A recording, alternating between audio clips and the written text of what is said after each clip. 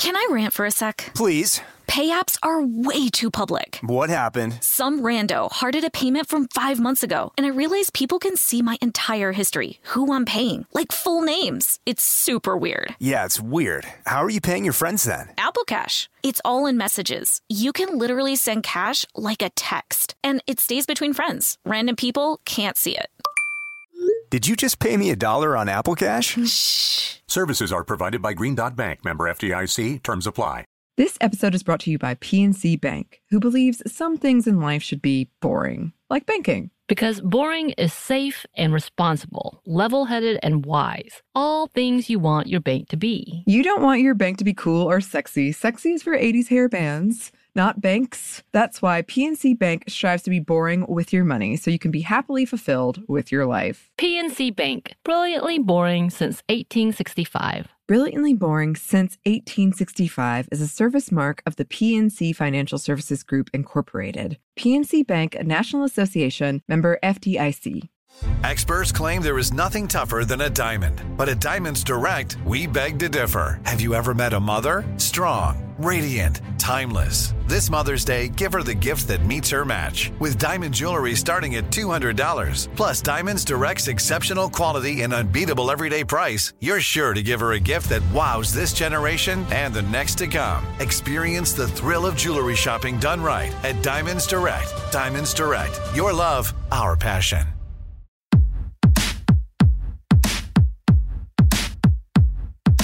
Hey, this is Annie. And Samantha. And welcome to Stuff Mom Never Told You, a production of iHeartRadio.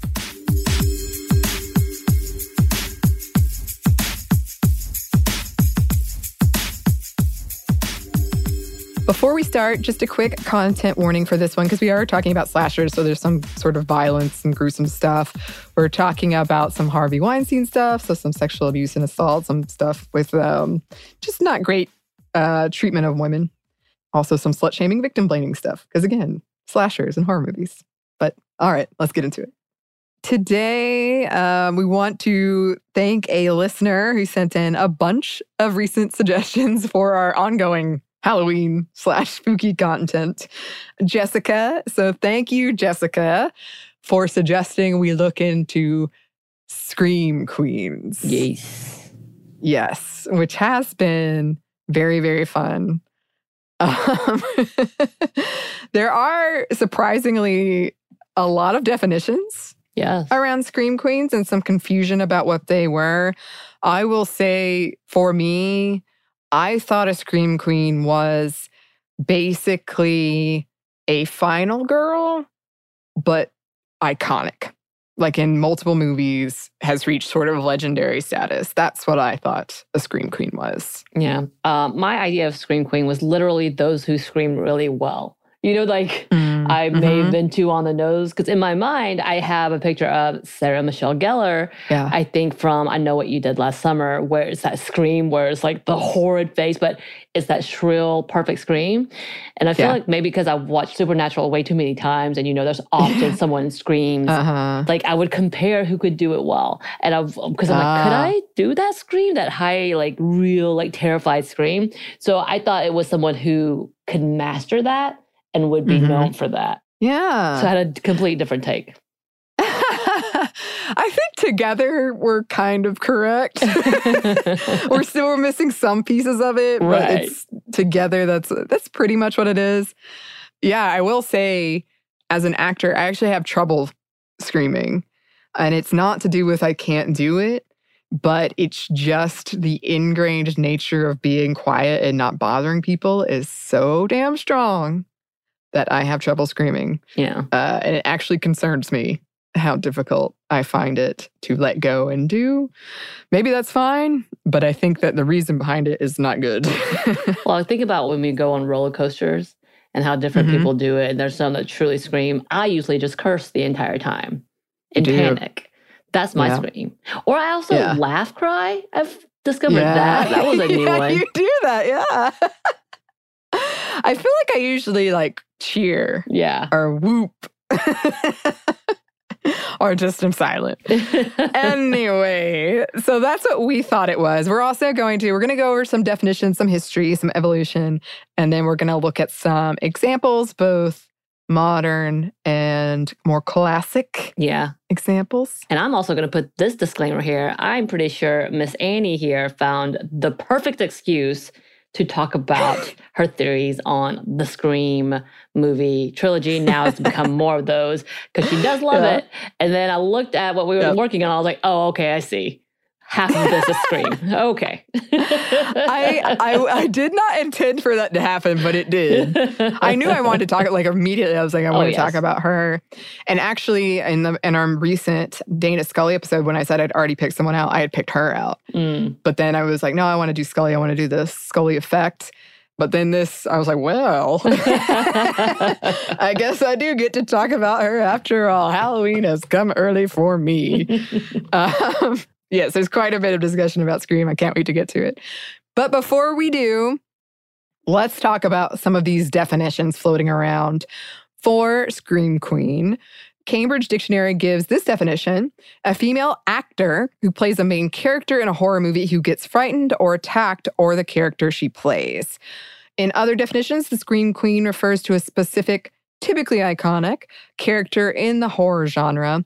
While there are and have been many damsel in distress elements to Scream Queen, and we're going to unpack that in a minute, they are often smart and capable, especially the more modern iterations of them. The editor-in-chief of Rue Morgue magazine, Dave Alexander, said, a Scream Queen is a female actor in a horror film that is both intelligent, proactive, tough, and overall a survivor. So she's generally the focus of the antagonist's rage. I would definitely say that Scream Queens are one of the strongest tropes, one of the more modern ones, and they are absolutely key in defining certain subgenres such as slasher movies. Yeah, I think that's a good one. So from Wise Geek, it says, a Scream Queen is an actress who does a great deal of work in the horror genre. Scream Queens often become closely associated with this genre of film and television, sometimes despite a desire to break out and work in other aspects of the industry. Some examples of notable Scream Queens include Fay Wray, Scout Taylor Compton, Sarah Michelle Gellar, and Jamie Lee Curtis. Depending on the film and the actress, a Scream Queen may be a victim or a female protagonist. Whatever type of role she plays, a Scream Queen is classically young and beautiful, though her beauty may be more, quote, girl next door than supermodel. Oh, I guess you're going to come up on our slumber party. There's quite a bit of this in there. With an emphasis on the idea that Scream Queen could be a real woman. Yeah, so I feel like from these definitions, one of the big standouts to me is it makes sense now that I read these, but I never thought it was the actor. And I think that's why I got it mixed up with, like, when I say iconic, because a lot of the ones we've chosen, not all of them, but a lot of them, like, they're known for this one role. Right. And so it gets interchangeable almost of, Laurie Strode, Jamie Lee Curtis. So I always thought of it as more of the fictional character, but I think it does make sense that it's the actor. Or like at least it started that way. Right. Where like, oh, she's the Scream Queen. She can be in all these horror movies and scream really well. Right.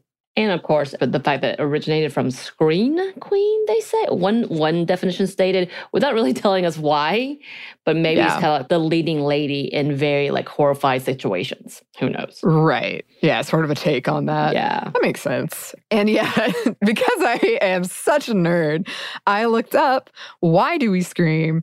Very briefly, recent science suggests that screaming is dual purpose, alerting others and sharpening our awareness. The brain processes screams differently than other sounds. It's like quicker, it goes to the brain more quickly. So it makes sense that these Scream Queens are screaming. It's actually not, I feel like it's usually portrayed as like, oh, look how dumb she is or how helpless she is. But screaming it does serve its purpose and it is useful. There are damsel in distress elements we're going to talk about, but I just found that interesting. I was also trying to get into because there's a certain range that works the best. And I don't know much about audio, which is silly in the industry I work in. But I was like, is that what women normally hit or men normally hit? Or anyway, future episode, perhaps. I had to stop myself at some point. I did want to talk about Final Girls because Scream Queens are closely related to the Final Girl trope. And this is a trope that was first coined by Carol Clover in 1992. You can go check out the episode we did on that. One of the very first episodes I did as a host on the show was actually the one I did as a test run to see if I could if I had the stuff to be honest. Nice. Was Final Girls. So it might be a bit rough because I was a new host, but the content was pretty good. But basically, a final girl is the last girl to confront the killer in a slasher movie. She usually is young, white, brown-haired, more, quote, innocent than others, which means like doesn't really drink, smoke, have sex. Again, horror movies are largely more realistic, especially towards younger people. And she has spent the film being terrorized. Yeah, so this is such a big trope that there are now movies called The Final Girl, The Final Girls. I think there's a show. It was like Key and Cabin in the Woods is The Final Girl. So you know what it is. Like, even if you're you never heard that term before, if you've seen like a couple horror movies, you know what this is. Exactly. It's somebody you're meant to feel sympathy for. And we're going to unpack that a little later as well. But basically somebody the audience can really get behind and really doesn't want this killer to hurt. Not all Scream Queens are final girls. Scream Queens don't always survive, though they often do. Some argue that the final girl is essentially another step in the evolution of the Scream Queen. And when we get to the evolution section, we will dig more into that. Right. And also, not all actresses were thrilled at being typecasted as a Scream Queen. A lot of them were not taken seriously and have spoken about the emotional and even physical strain of portraying these characters. And I think I told you earlier, we're going to be doing a review for Slumber Party Massacre. And one of the women in that movie had done several other B-list, C-list horror movies, and then ended up dying at a really young age, dying by suicide. She had a whole rough go of it, and I'm sure there's so much to her life. But I found that tragic that was kind of her whole thing. And I think it did say within some of the biography of her that she couldn't land any other roles. So her career was very stagnant, and maybe because of stuff like this. And I've seen this talked about in any typecasting, that once you become that iconic character, it's hard to shake it. So yeah. And I mean, I was reading an essay by somebody who loves horror and was talking about this trope and just saying, imagine it's very physical, like you're running and dodging and being scared, and it's just it's a drain. Yeah. Very intense. So, and we're going to talk about some of the fact that some of these Scream Queens were tormented to get that better reaction, which is ridiculous. Yeah. Here's another definition, which is a Scream Queen can also be referred to someone who is a fan of horror and may have even starred in one or two films. So I guess you could be a Scream Queen, Annie? I could be a Scream Queen. Weren't you in that vampire movie? I've been in a few horror movies. Yeah. Ooh, a new title to add to my name.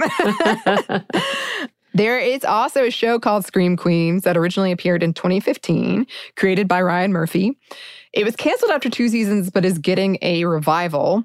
And the show followed some hilarious, unaware, and privileged sorority girls as they tried to discover the identity of a murder. I guess hilarious was like editorial of me, but it's supposed to be funny. They're not necessarily trying to be hilarious, but it's supposed to be funny. And all these murders are linked to a death caused by a childbirth at a house party 20 years earlier that the sorority members tried to cover up. And it has a really amazing cast. Billy Lord, Ariana Grande, Abigail Breslin, Emma Roberts, Keke Palmer, Lea Michele, Nick Jonas, Taylor Lautner, John Stamos, and perhaps most importantly for our conversation today, Jamie Lee Curtis as the dean, who is very much not the role she typically plays as a Scream Queen. It's like she flirts with like younger dudes and does drugs and stuff. She doesn't just flirt, y'all. Oh, so you've seen it? Yes, I saw the first season. Okay. Did you like it? Yeah. It definitely, so have you watched many of Ryan Murphy's series? I've seen a few American Horror Stories. So it very much follows his typical style. So it's kind of one of those, the first season is typically really good. Like it has a new way of doing things and has a great idea. And then it kind of falls apart slowly. And it goes too far, it goes too long, it's too abrupt, all those things to say. But I did enjoy the first season. It was very tongue-in-cheek, over the top. It kind of did that whole parody level. There was no mistaking the fact that it was a parody to everything to it. Yeah, and of course, I had to watch Jamie Lee Curtis because I pretty much love her in almost everything. And Niecy Nash is in this too, so she was fantastic in her role in this. But yeah, so I enjoyed it. There's some scenes in there that I'm like, what just happened? what am I watching? And of course, in the opening scenes, the reason that the young girl giving birth dies is because the sorority girls hear Don't Go Chasing Waterfalls by TLC. And they're like, oh, we have to go dance and leave her to die so they can go dance to this song at the party. What? Wow. So very tongue-in-cheek from the very beginning. Okay. Wow. All right. Yeah. Yeah. I mean, it is interesting. I heard in researching this, I think I knew this before, but I forgot. But Jamie Lee Curtis is kind of afraid of horror movies. So I didn't know this. Yeah, I think that is interesting when we're talking again about like the strain and emotional, physical toll that they can take. Right. And then her saying like, I don't even like the horror movies. And I can just imagine that being really intense. But yeah, from what I hear, this show is it's meant to be very meta, very parody. Scream is. I know it's well loved. I know it has some problematic elements. But yeah, I want to put that in there. Yes. Hope I get to watch it someday. I mean, I didn't know there was going to be a revival, and I don't understand why there's going to be a revival. So, It's a revival of almost literally everything we're talking about on here right now. And that is not a joke. When we get to the characters that we chose, the Scream Queens we chose, I'm pretty sure every single one of them. Okay. All right. Interesting. Yep.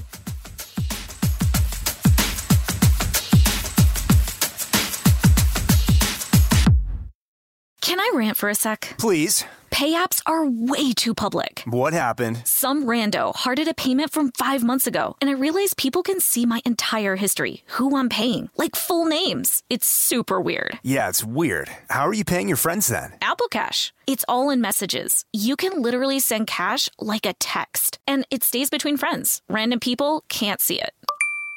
Did you just pay me $1 on Apple Cash? Shh. Services are provided by Green Dot Bank. Member FDIC. Terms apply.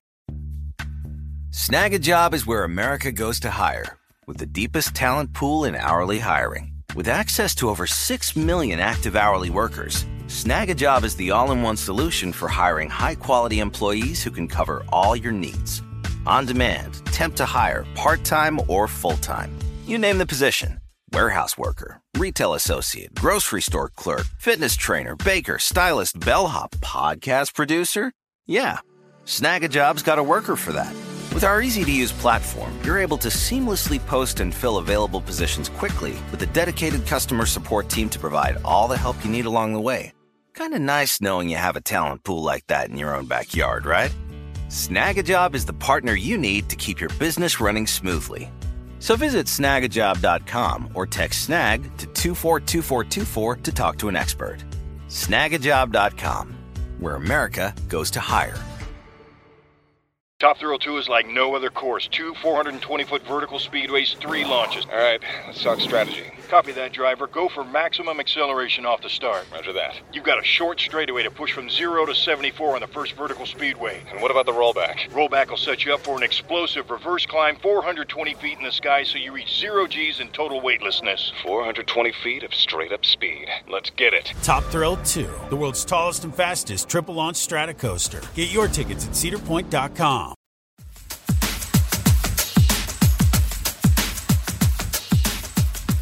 So let's talk about the evolution. As mentioned, the Scream Queen has evolved over the years. As we said, many of the early Scream Queens, like Fay Wray in King Kong, are very much damsels in distress. Again, we're thinking it's coming from Scream Queen. So she's very iconic, blonde, beautiful, tormented by monsters, who spend the entire time screaming and crying and fainting and needing rescuing. I just remember her flopping about in, King Kong's arms as just and then passes out. Yeah. I forgot about the fainting. Yeah. How common that used to be. She looks up and faints again and looks up and faints again. Mm-hmm. Yes. She's often sexualized for the male gaze. Yes. She has less and less clothes throughout the movie. Yeah. More of an object than a fleshed out character. And she was not the one to confront the villain, but rather cowered from them, serving as the prize for the man who did. Or she died at the hands of the villain, like Janet Leigh's naked in the shower in Psycho. But Leigh also helped give birth to the next generation of Scream Queens, literally and figuratively. Yes, which I did not know until you pointed this out to me. Yeah, I was like, that's the daughter. Like, she brought on a whole new generation of Scream Queens. Yes, because Janet Leigh is Jamie Lee Curtis's mother. Yes. Which I did not know. As audiences' taste and attitudes shifted and awareness of the genre and its problematic tropes grew, the Scream Queen evolved. She became more self-aware, independent, and intelligent. She was still sexualized, though not as much, like one of those definitions said earlier, kind of more of that girl next door sort of thing. Innocent, definitely. She spent a lot of time screaming and crying, but she had more agency and competency. She was often the hero, able to survive and outwit the villain, even in the face of terror, though sometimes she did still need saving. I totally forgot in the original Halloween, the psychiatrist guy. Yeah. I totally forgot he showed up and was like, I'll do it. But yes, Jamie Lee Curtis, speaking of, is one of the most iconic Scream Queens from this period. Right. And nowadays, as some of the classic Scream Queens are reprising their roles in new additions to their franchises, the trope has expanded to include proactive, traumatized, vengeful seekers. They spend the entire film show facing off with the villain instead of spending most of it as a terrified victim before becoming the empowered survivor. I know in a lot of them, when they do have old characters come back, they're the ones that usually die. Yeah. Carrie I have a lot of thoughts about that. Yeah. Carrie, so they had the original young lady who survived the whole thing because she wasn't allowed to go to the prom. In the remake that just happened, she actually dies. Trying to save them, I believe. I feel like it's a narrative tool of both, like, here's this character you probably loved, so you can have that nostalgia factor, and then taking the risky move of killing them off, which is either going to really make people angry or make them care. Yeah. Oh, loss is real in this movie. There are emotional stakes. But I feel like that happens a lot when something's being revived. They bring back an old character and then kill them. They did. They also do a lot of teaching and educating the new generation on how to survive. And the new generation usually ignores them until it comes back to a flashback. I was like, oh yeah, they said do this. They always say that they're crazy. They don't know what they're talking about. That person is a cuckoo. Right. Which is what I saw with Silent Hill, Annie. Oh, I can't wait till we talk about that. I have so much to say. Anyway, and their trauma is more apparent and explored. So they do a little bit of a fleshing out, at least like past traumas. And some have even become feminist icons. Yes, again, like we look at Jamie Lee Curtis as a feminist icon, as being a Scream Queen that survives. Yeah. All the good stuffs. Yeah, well, and that's interesting. As I said it, I think I wonder if one of the kind of evolution of the Scream Queen is, it goes from Jamie Lee Curtis is too pure and still does need saving in the original Halloween. Like, even if she did survive and she was competent, a man still had to come in because they didn't want her to be the killer and like dirty herself in that way. Whereas this next evolution is they're coming for you. Yeah. They're going to get that killer. But yeah, you could argue that this and the final girl trope plays into the idea of the perfect victim. The fact that these are tropes that revolve around women being victimized was calculated. The belief that women would get more sympathy more easily from the audience, that they were weaker, so it was scarier, and that they could still be sexualized for the male gaze. Some researchers even argue that we've fetishized women's pain, particularly when we are looking through the eyes of the killer as he torments women, usually with a phallic weapon. You can, again, see our past episode on Final Girls for more of my thoughts on that, which there are plenty. And then, while the villain of the movie sometimes gets the credit for keeping franchises going, others point out that really it's the protagonist, the Scream Queen we're rooting for. Many often point to 1978's Halloween as the introduction of the menacing villain that can't be killed, like that whole trope. Halloween kind of was the beginning of that. Some critics argue his absence in Halloween 3 Season of the Witch was why that movie bombed. And I also have thoughts on that. And you can see the Movie Crush episode I did about that one. And Nightmare on Elm Street 3 Dream Warrior featuring another Scream Queen, Nancy. Yes, Nancy. Also Final Girl. Yes. I think she also dies in the newer versions, right? I think she did die in Dream Warrior.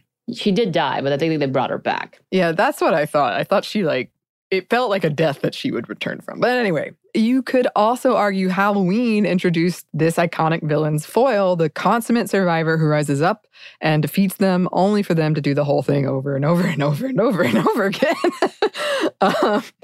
So we do have some examples, both classic and more modern. We're going to start with mine, which are the more modern ones, and then end with kind of the icon.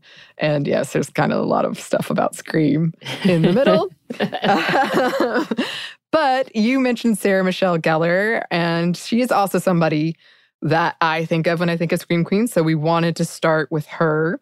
She earned the Scream Queen designation after landing roles in things like Buffy the Vampire Slayer, Scream 2, I Know What You Did Last Summer, and The Grudge. And I Know What You Did Last Summer is, I don't know if a reboot is the right word, but there's a show on Amazon Prime right now. So, yep. Oh, yeah. Uh-huh. You can see past host and Lauren over from Savor guested on an episode past host of Sminty did on Buffy the Vampire Slayer, if you want to learn more about that role and its impact. I think Lauren and I also talked about her when Lauren was a guest once again to discuss the whole why didn't you believe her trope in horror. And her roles have an interesting dichotomy when it comes to her Scream Queen status, because on the one hand, Buffy was a feminist icon and catapulted her to stardom. And this was a character who was strong and badass, feminine, directly confronting the monsters and leading the Scooby Gang. She didn't do a whole lot of screaming. From what I remember, she did, but not too much. In The Grudge, she was competent and confronted her fears and the ghost.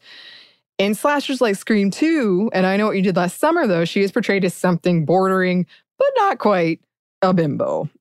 She's definitely a step above, and I don't want this to sound degrading at all, but like in terms of like movie stereotype tropes, that's sort of the vibe she had. Her death, and I Know What You Did Last Summer, is the one that hit me the hardest in that movie because she was so close. The parade was right there.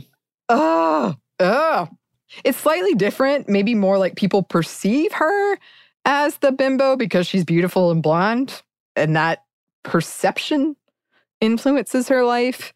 In both, I think she's a twist on the trope, which is often called the horror in horror movies, the horror trope, who has to go first because she's beautiful and has sex, usually makes what the viewers are meant to interpret as poor survival decisions. In Scream 2, she's a callback to a joke made in the first movie wherein Sydney, the main character, says she hates horror movies because, quote, some stupid killer stalking some big-breasted girl who can't act, who is always running up the stairs when she should be running out the front door. It's insulting. So this is how Sarah Michelle Gellar dies in Scream 2. Like, she runs up the stairs. She does try to go to the front door. She runs up the stairs, then gets stabbed and then thrown over the balcony. But I don't think it's ever implied we should be laughing at her that she's dumb. Just more like meta-horror commentary and poking fun at the trope. Almost formulaic, but it's making fun of the formula. It's just an interesting kind of trying to suss out. Because I mean, at least for me personally, I was never like, oh, she was dumb. Of course she's going to die. I don't know. But she is kind of filling that trope. You know what I mean? Yeah. Yeah. All right. But, okay, speaking of Scream 2 and Sidney Prescott, let's talk about Scream and Neve Campbell. All the things. Oh my gosh, I have so many thoughts. We've talked about one of her most well-known roles before when we did an episode on The Craft, but her turn as Sidney Prescott in the Scream franchise is what put her firmly in Scream Queen territory. And we should also say, a lot of these actors have done stuff, the ones we're talking about anyway, have done stuff outside of horror, but they're sort of known for this one role when it comes to the horror world anyway. I know Neve Campbell really made headway as Party of Five, sad girl, but I think it's that sad girl thing is why she was so perfect for Scream. That whole like persona of being sad, innocent, puppy eyes made her the perfect Sidney Prescott. Yes. She's definitely, especially in the first one, and especially at the beginning of the first one, she is like kind of a very sweet girl next door, innocent character. It does change. And I love this character and I love Scream. And I know there are problematic things in these movies and we're going to talk about that. But this is one of the first horror movies and slashers that I saw, which is funny in retrospect because the whole thing is meta and poking fun at the horror genre. So I was like watching these movies that are a big joke about horror, and I really hadn't seen much horror, and especially much slashers. If you haven't seen them, they're very tongue-in-cheek. They're very self-aware of the genre. They're firmly in the slasher comedy category. Actually, when we were watching Slumber Party Massacre, there were some things where I was like, I wonder if they were inspired by Slumber Party Massacre. Right? This scene feels very reminiscent.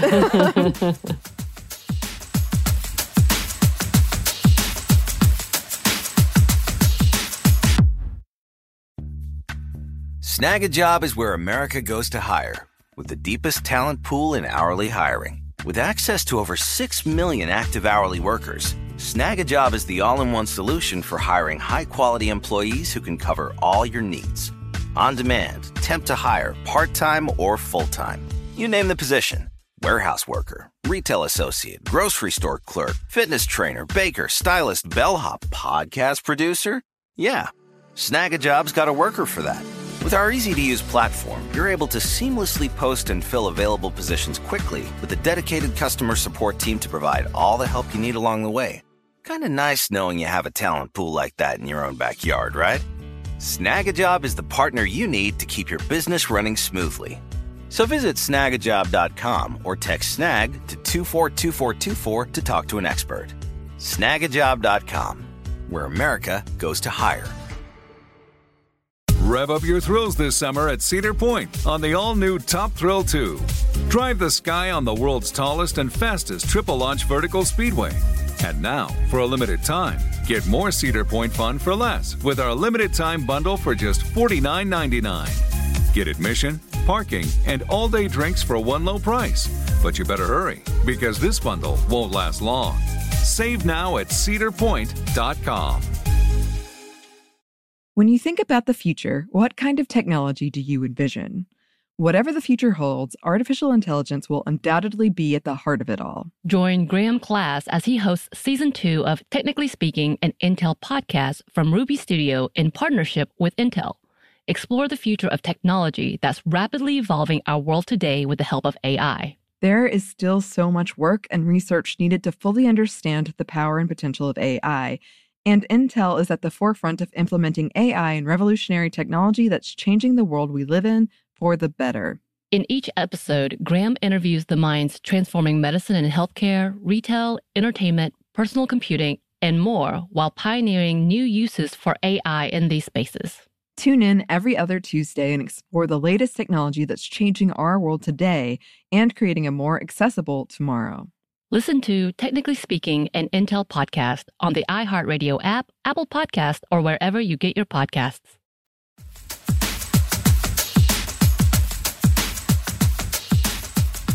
The first movie debuted in 1996 and was followed by Scream 2, Scream 3, Scream 4, and now Scream 5, which is set to come out in January 2022. At their core, they center on Sidney Prescott and the serial killer or killers trying to murder her and a bunch of people in her orbit. Sidney Prescott grew up in Woodsboro, surviving being the target of 7 serial killers so far. So many. There's going to at least one more, maybe 2 or 3, including one who was her half-brother. And that is one way this franchise is different than something like Halloween. The Ghostface serial killer is always someone different. It's not the same person coming back over and over and over again. She has physically confronted them and outsmarted them on several occasions. Calling back to horror tropes, she always takes the final just-in-case shot to make sure they're really dead, except one time. So, yes, in the third one, she didn't. So Sidney has quite the kill count and has lost quite a lot of people. In the movie, she wrote a book about her experiences in hopes of helping others, but the fame and attention just once again made her the target of a serial killer, another family member, in fact. That's something these movies examine, the fame aspect of serial killers and those that survive them, in part with the fictional in-world film series based on the events of Scream called Stab. There's a lot of commentary on art imitating life in them. After her mother was murdered, she provided the key testimony against Cotton Weary. And yes, the names are fantastic in these movies. The man her mom was having an affair with, though it later turned out she was wrong. Not about the affair, but about him killing her. I saw the first 2 movies when I was 9 years old. I saved up and purchased about 9 horror movies from a shop called Media Play that isn't around anymore. But it used to be like a big deal. My family would go. And the guy who was checking me out did not say anything, didn't card me. Or, I mean, obviously I was 9, but he didn't say anything. And I mean, looking back, should I have been watching these? No. But for some reason, I immediately loved Scream and I loved Sydney. I loved the fun of pointing out the tropes and still using them, of making you suspect everybody, of directly discussing the rules of horror movies and surviving them. No sex for women, no showing your tits, no drugs, or no alcohol, never say I'll be right back.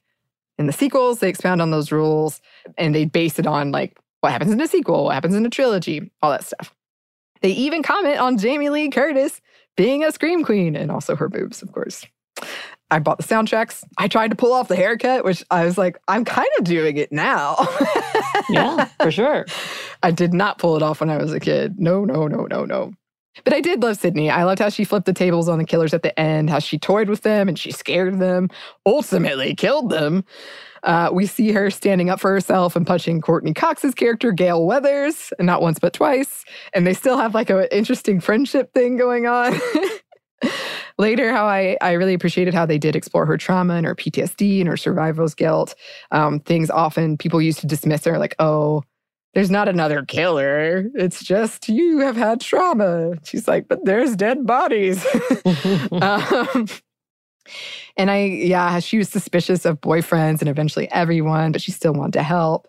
In the beginning of the 3rd film, she's working anonymously at a women's crisis counseling center, and her trust and boundaries are repeatedly violated. In the second one, she is compared to Cassandra, which is also a comparison that comes up in The Last of Us, able to see the future but cursed so that no one will listen to her. She's clever and cunning, brave and resilient, often funny, ready with a quip of her own. To the killer, she has so many good quotes. She has so many good quotes. Yeah, and she also has like quips for reporters or prank callers. And she's strong and fast and good with weapons, often improvised.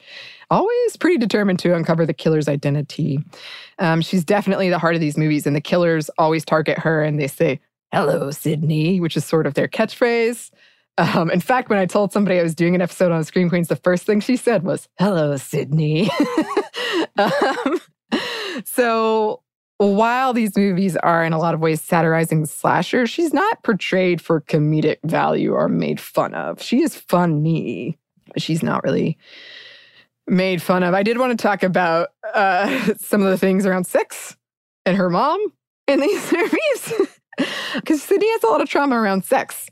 In the first movie, she is a high schooler who's painted as the innocent girl next door type, when her boyfriend, Billy Loomis, who she later finds out is the killer, who has just been dating her for revenge, which is awful, sneaks into her bedroom at the beginning of the movie. He pressures her to have sex, saying he's ready to move their relationship to rated R, and that she has a chastity belt on and he would like her to remove it. She asks if he's okay with a PG-13 movie instead and flashes him, but the audience doesn't see her breast. Right before the climax of the movie, she does have sex with Billy just before he reveals himself and his friends Stu as the killers. And just a note, she did suspect Billy early in the movie, and she was right to, but he gaslighted her real hard and made her feel really guilty about it, which is in part why she agrees to have sex. Not the only reason, but it is a factor. After they caught her, they said because she had sex, she loses and has to die, and that she shouldn't have, quote, given it up.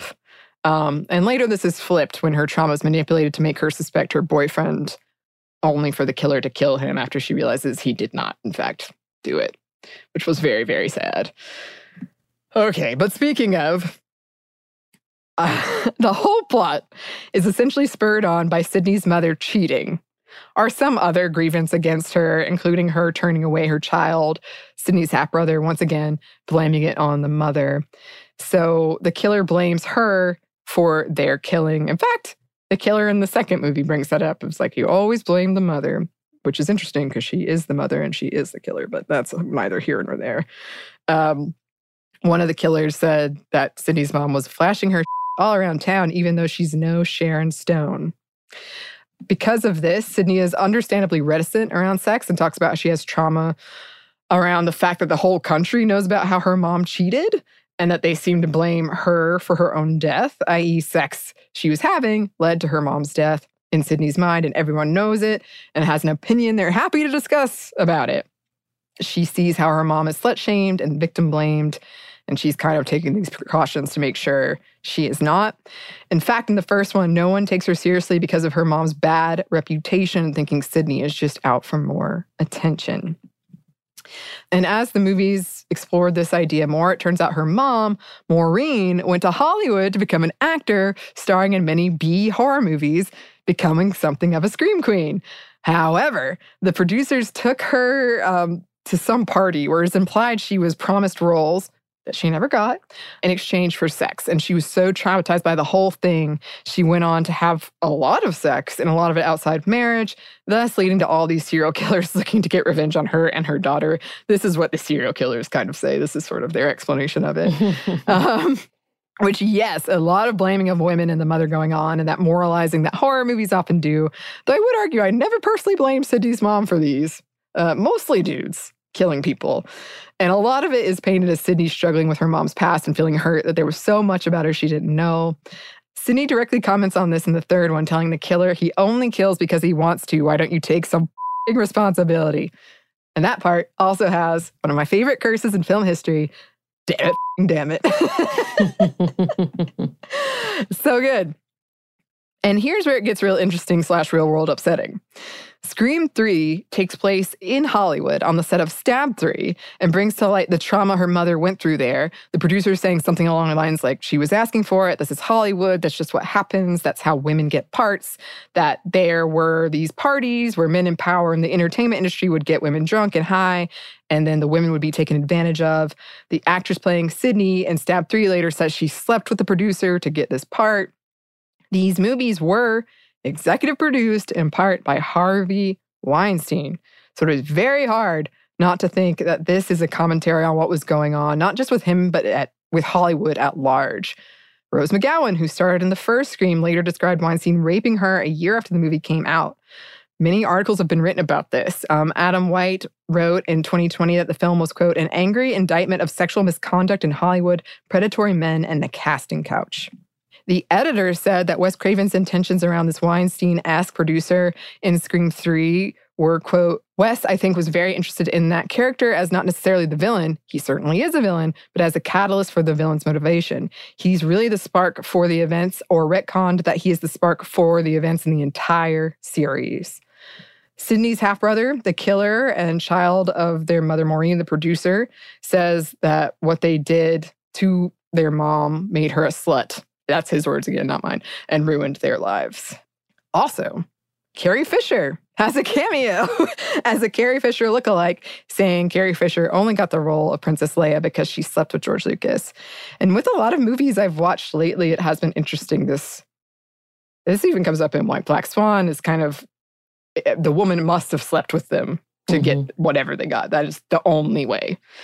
So yeah, it is upsetting that this is enough of a thing that they're like, yeah, we'll make a movie on it. And then just to wrap up this very long Sidney Prescott section, I did watch the trailer. I was kind of putting it off because I think I actually would be devastated if she died. But the trailer for Scream 5 came out like the day we were talking about doing this. But it had a lot of the things we're talking about, where she says, like, I'm Sidney Prescott, of course I have a gun. I've been through this a lot. There are certain rules to surviving. Don't with the original. So we'll see. We'll see what happens. Yeah. Good rundown. Thank I know you. You've been waiting and holding that in because I already had half the speech when we watched Scream 3. I did. I was like, we have to watch Scream 3 and I have to tell you all these things. I am that annoying person. So we had to purposely get it that weekend. Like, we have to watch this. You've never seen it? And I was like, no. Oh my God. And then we did. And then she told me everything.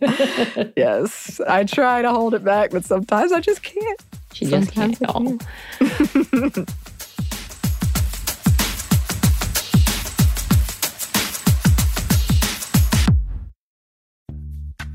Snag a Job is where America goes to hire, with the deepest talent pool in hourly hiring. With access to over 6 million active hourly workers, Snag a Job is the all-in-one solution for hiring high-quality employees who can cover all your needs. On demand, temp to hire, part-time or full-time. You name the position. warehouse worker, retail associate, grocery store clerk, fitness trainer, baker, stylist, bellhop, podcast producer? Yeah, Snag a Job's got a worker for that. With our easy-to-use platform, you're able to seamlessly post and fill available positions quickly with a dedicated customer support team to provide all the help you need along the way. Kind of nice knowing you have a talent pool like that in your own backyard, right? Snag a Job is the partner you need to keep your business running smoothly. So visit snagajob.com or text snag to 242424 to talk to an expert. Snagajob.com, where America goes to hire. Top Thrill 2 is like no other course. 2 420-foot vertical speedways, 3 launches. All right, let's talk strategy. Copy that, driver. Go for maximum acceleration off the start. Roger that. You've got a short straightaway to push from 0 to 74 on the first vertical speedway. And what about the rollback? Rollback will set you up for an explosive reverse climb 420 feet in the sky so you reach 0 Gs in total weightlessness. 420 feet of straight-up speed. Let's get it. Top Thrill 2, the world's tallest and fastest triple-launch Stratocoaster. Get your tickets at cedarpoint.com. When you think about the future, what kind of technology do you envision? Whatever the future holds, artificial intelligence will undoubtedly be at the heart of it all. Join Graham Class as he hosts Season 2 of Technically Speaking, an Intel podcast from Ruby Studio in partnership with Intel. Explore the future of technology that's rapidly evolving our world today with the help of AI. There is still so much work and research needed to fully understand the power and potential of AI, and Intel is at the forefront of implementing AI and revolutionary technology that's changing the world we live in for the better. In each episode, Graham interviews the minds transforming medicine and healthcare, retail, entertainment, personal computing, and more while pioneering new uses for AI in these spaces. Tune in every other Tuesday and explore the latest technology that's changing our world today and creating a more accessible tomorrow. Listen to Technically Speaking, an Intel podcast on the iHeartRadio app, Apple Podcast, or wherever you get your podcasts.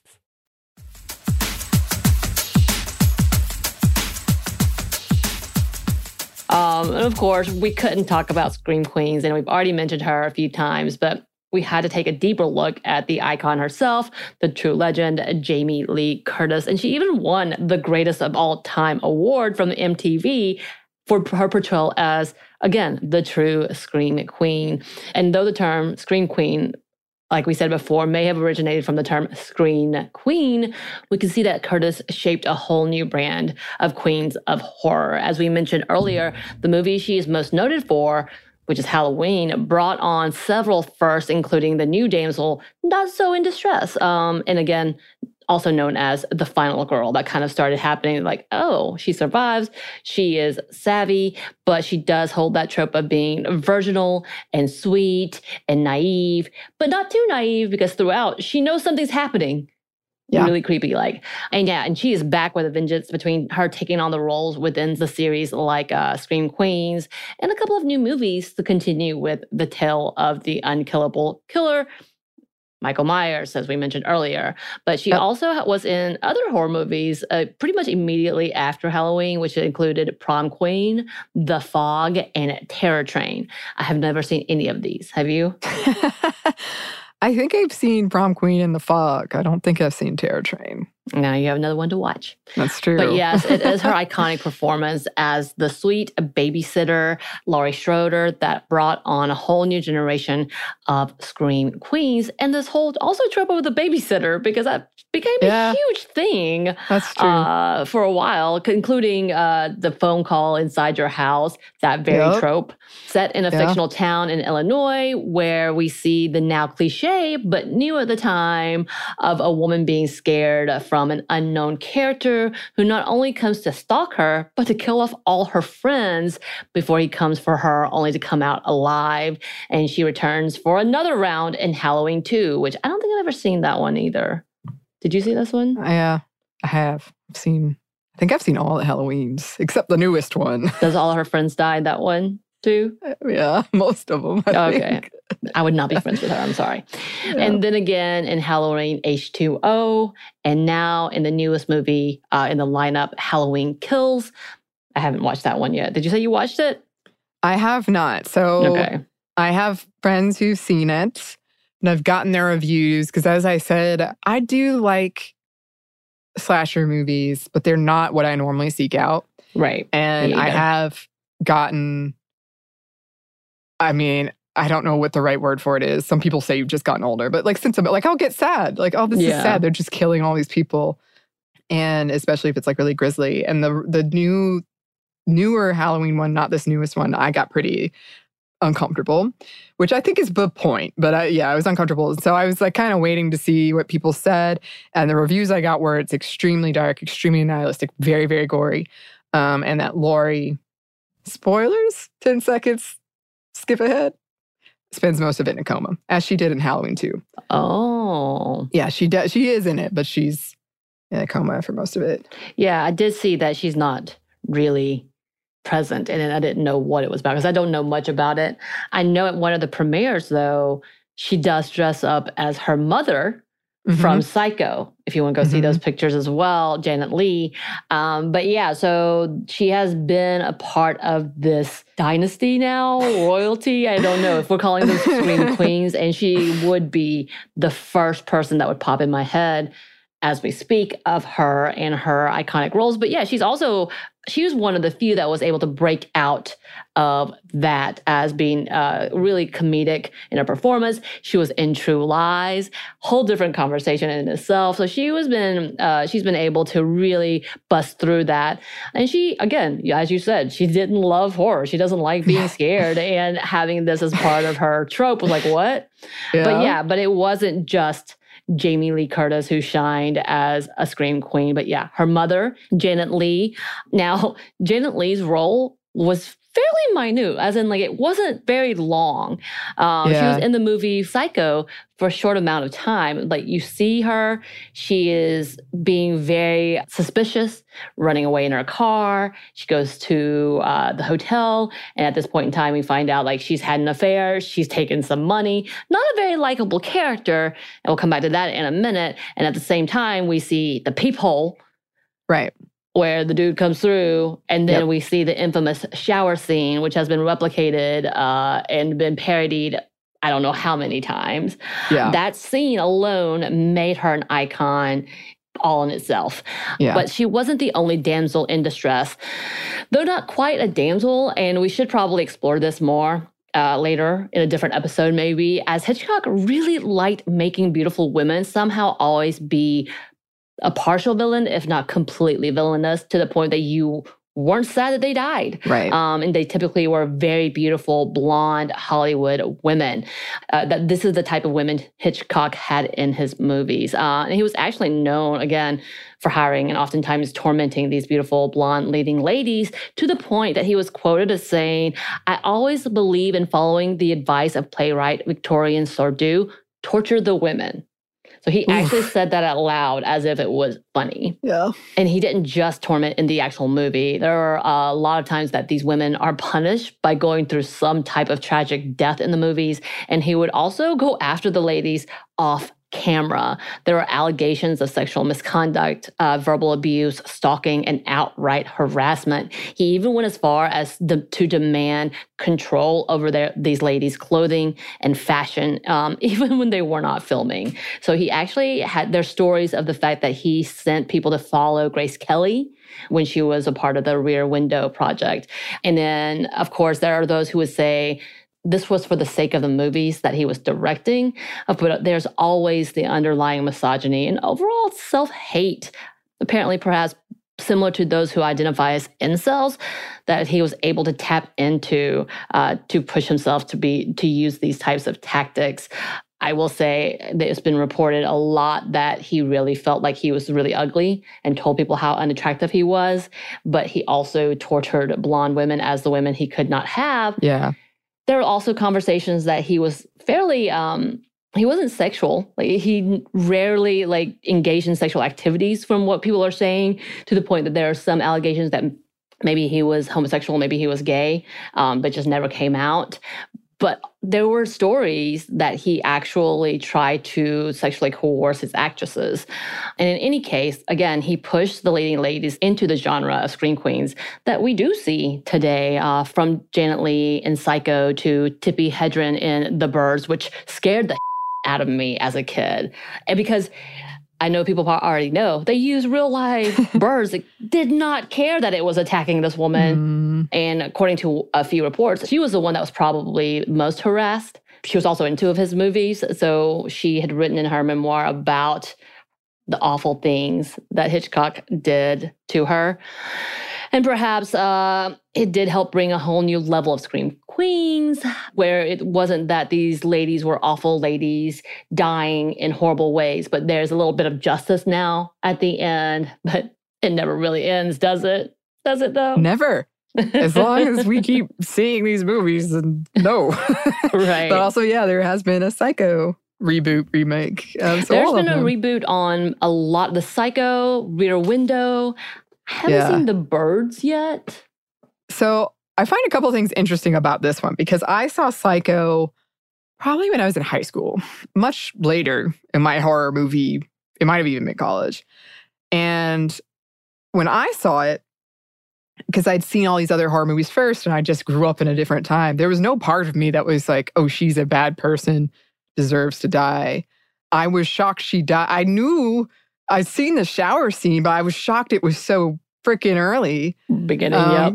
Yeah, because they kind of are painting it as like, oh, she's going to be like the main character, maybe be tormented throughout. And then like her sister shows up and I was like, right. Oh, because there has to be, like, even then I was like, there almost always has to be this woman, this pretty woman for the villain to torment. Yeah. But I just think that was an interesting experience because I was just seeing it not from those eyes. Right. Right. Yeah. And I am a huge fan of old movies. Like I love musicals. I love like old things. But once you start realizing some of the awful tactics behind it and some of the actualities of these movies, including most of Hitchcock films, you're like, what the hell? And it does change what you saw versus what you thought you saw. Because, right. Yeah, you never, if you don't pay attention, you really don't know why she ran away. For the longest time, I was trying to figure out why she ran away. Like, I don't get it. I don't get it. Is she meeting somebody? I don't get it. And then you realize, oh, she embezzled money. Yeah. Oh, yeah. she's a harlot, as they would say, because she had an affair with a very flirty boss. But yeah, there's also, because he does this to all of it. There's something that's like a little off about the women, that they're not purely innocent. Yeah. Does the same thing with Strangers on a Train, like to the point that there was almost like a sigh of relief when some of the audience watched her being strangled to death. And you're like, yeah. Why? Yeah. But because he made it that way. He wanted that trope to be that way. And I found that very fascinating to like, oh man, you were really twisted and you had a lot of issues, bruh. Yeah. I mean, there's a lot to be said that. I feel like one of the more recent examples when I was watching the new Jurassic World and there was that like babysitting character. I might have told this story before, but I mean, she was supposed to be so annoying. And I felt like, she was not that annoying. Like, I would be annoyed too if my boss was like, here are these 2 random kids and watch them. Yeah. But when she died, and she dies like a long, drawn-out death, people were laughing. And I was like, wow. Okay. But I kind of get the vibe. Like, I get having like a villainous character and being relieved when they're gone. But I feel like with these women, like often that they're not, like maybe they're not great, but it's not like killing worthy. Right. Like revel in their death. Like, is that how you think she deserved to be stabbed to death in the shower from a peeping Tom because he had mommy issues? Exactly. And that's kind of the thing. Like, it's almost like this early version of the Scream Queen, before there was the final girl, was like the quote, horror trope. Like, she was the one that she was pretty and she was having sex, so she has to go. But there wasn't like, I guess her sister was more, quote, innocent when she showed up. Another thing I find interesting about this example, when you type in, like, Scream Queens, for me, a lot of the examples that come up on, like, top 20 Scream Queen lists, it was, like, one actor, one role. Yeah. Which this one is iconic. Like, people know that scene. It had a huge impact. Like, Nancy, like we talked about from Nightmare on Elm Street, she was in, a couple, but not that many. But for me, like, a Scream Queen is, like, Jamie Lee Curtis or something, but it is interesting how many partially that they represent the movie. Right. Like if you think of that movie, that's the person you see in your head. Yes, and this isn't to like say that if you're not Jamie Lee Curtis, then get out. You're no Scream Queen of mine.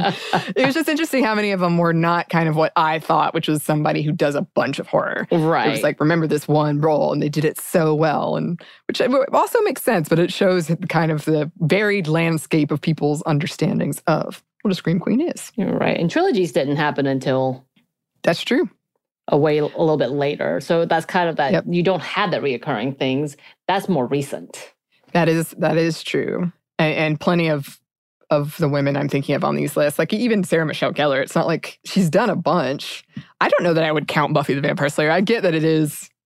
She does have that one role where she plays the European mid-century princess. Remember? They do the Halloween costumes and they transform into whatever costume they're wearing from that shop. Oh. And Xander's an army military dude. And no, I don't know this one. What's her name? She turns into a ghost. This is where we get introduced to Seth Green. Do you not remember any of that, really? No. It was a big one where, like, because she turns into this, like, damsel in distress and hides behind Xander. Xander's like the big bad guy. And Angel shows up. He's like, what is happening? What is happening? Oh, I thought you were talking about a different movie. Okay. No. I'm talking about Buffy the Vampire Slayer. Okay. Yeah. Got it. I just remember that horror face she had. Because she did it so well. There's definitely some. It was so irritating how well she was at being a damsel in distress. Yeah, there are some episodes of Buffy where she's definitely terrified, for sure. It's just, I guess, in my mind, it doesn't really fit if you look at the depth of it. Right. That was not that often. But anyway, all that to say, there are a lot of places we could have gone, people we could have picked out. I like who we did. I feel like we touched on some big ones. I did want to have an honorable mention, Sigourney Weaver from Alien, Ghostbusters, The Village, Cabin in the Woods, which, yes, directly comments on the final girl trope. And she's sort of the god Due Machina in that movie. And you can see our Feminist Movie Friday on Alien and the Movie Crush episode that I did on Alien. But yeah, we've been going on for a minute now. I guess we should wrap this one up. Thanks again to Jessica for this suggestion. It was a fun one. If you would like to suggest anything for us to talk about, listeners, you can. We would love to hear from you. You can email us at stuffmediamomstuff@iheartmedia.com. You can find us on Twitter at momstuffpodcast or on Instagram at Stuff Mom Never Told You. Thanks as always to our super producer, Christina. Thank you. And thanks to you for listening. Stuff Mom Never Told You is a production of iHeartRadio. For more podcasts from iHeartRadio, visit the iHeartRadio app, Apple Podcasts, or wherever you listen to your favorite shows.